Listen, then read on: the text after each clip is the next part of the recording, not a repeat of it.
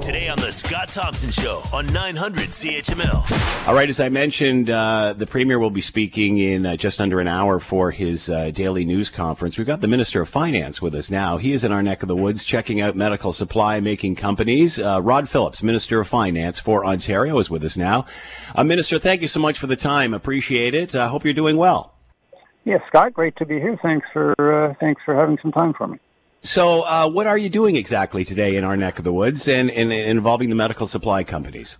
Well, we've been out, with stage 3 happening in Burlington and Hamilton and around much of the GTA starting tomorrow, just getting out to see the state of various businesses. So actually just down at the Hamilton waterfront now, looking at some of the supply chain, important fertilizer and other components that come in, and talking to some of the workers down here about how that's going, and also talking about, they're excited to see Hamilton, moving into stage 3, which means we're going to see some restaurants opening and other things, but really just kicking the tires and seeing how the economy's going. Of course, medical supplies are vital, and it's so important that we make sure we have them if we end up with a second wave to be able to support our healthcare system. But good news with Hamilton and Burlington and Halton moving into stage 3 tomorrow, but want to make sure that we're staying prepared, and good to see the economy opening up.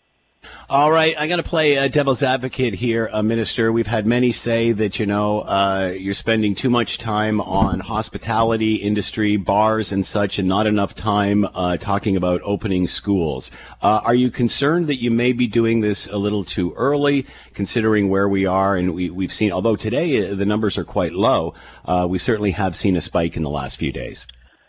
Yeah, you're right. I mean, today was just over 100 across all of Ontario. But, Scott, we laid out a plan back in April and said we were going to do this in a very gradual way. And, of course, there were people then that said that we were going too slowly, but we wanted to do it according to the science, according to the medical advice. And we've done that at every turn. We have to make sure that we're very focused. Our Minister of Education has now talked about how we're opening up the childcare. We should have about 90% of that capacity back, again, done in a really careful, safe way. And we'll have announcements in the next few weeks about how school is going to be handled in September.